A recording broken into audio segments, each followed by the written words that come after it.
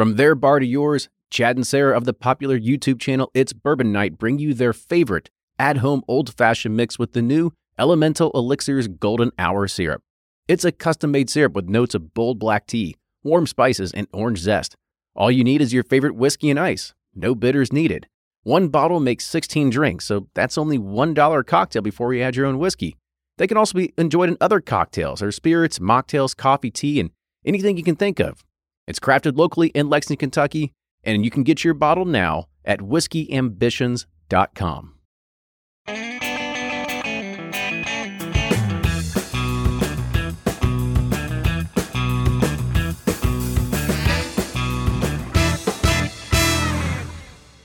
everyone, welcome back to another Whiskey Quickie, and I'll go ahead and repeat myself. Go ahead and hide those Playboys underneath your mattresses.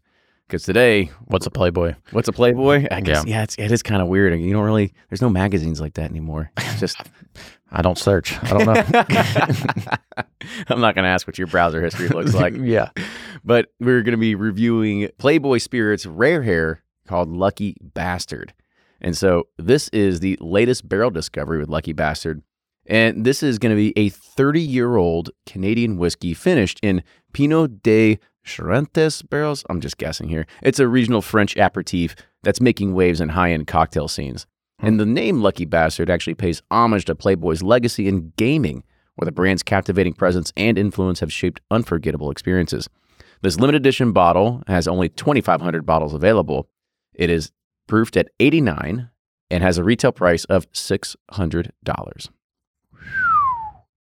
It's up there. It's high, but how do you see a 30-year-old whiskey? You don't. I don't think you ever do, except if it's coming from, Scotch, and who wants that? So, so let's go ahead and let's get into this one. Yeah. So when you look at the color, it is almost like hay straw color. Yeah, right? it's very light. It's not super dark by any means, but I'm with the nose. Oh man, that's like a candy store, It's like a red apple. Confectionery sugar. I'm thinking like you go to the state fair and you see the apples with the caramel and the peanuts on them. And yeah, it smells like a slushy machine with blue and red and all the different flavors. Like a sugar rush with fruity flavors. All right. Well, let's see how the taste follows up here. Oh boy. I'm liking that. This is super unique. Yeah. Solely different. Yeah, it's like a Mounds bar. I get so much coconut, and it's a very rare thing. Yeah, it's like that I get coconut. It's a Almond Joy, but they dipped in a slushy or something. Yeah. That couldn't happen. That sounds gross. It couldn't happen. But there's that coconut chocolate almond, but there's this nice confectionery sugar fruity note. There's a lot here that is if you look at how light it is, I was like, oh gosh, but man, this is really well done. Yeah, it's something unique. It's very rare. I mean, you have to pay for it, but if you got the bones, it might be worth picking up. It might be worth it.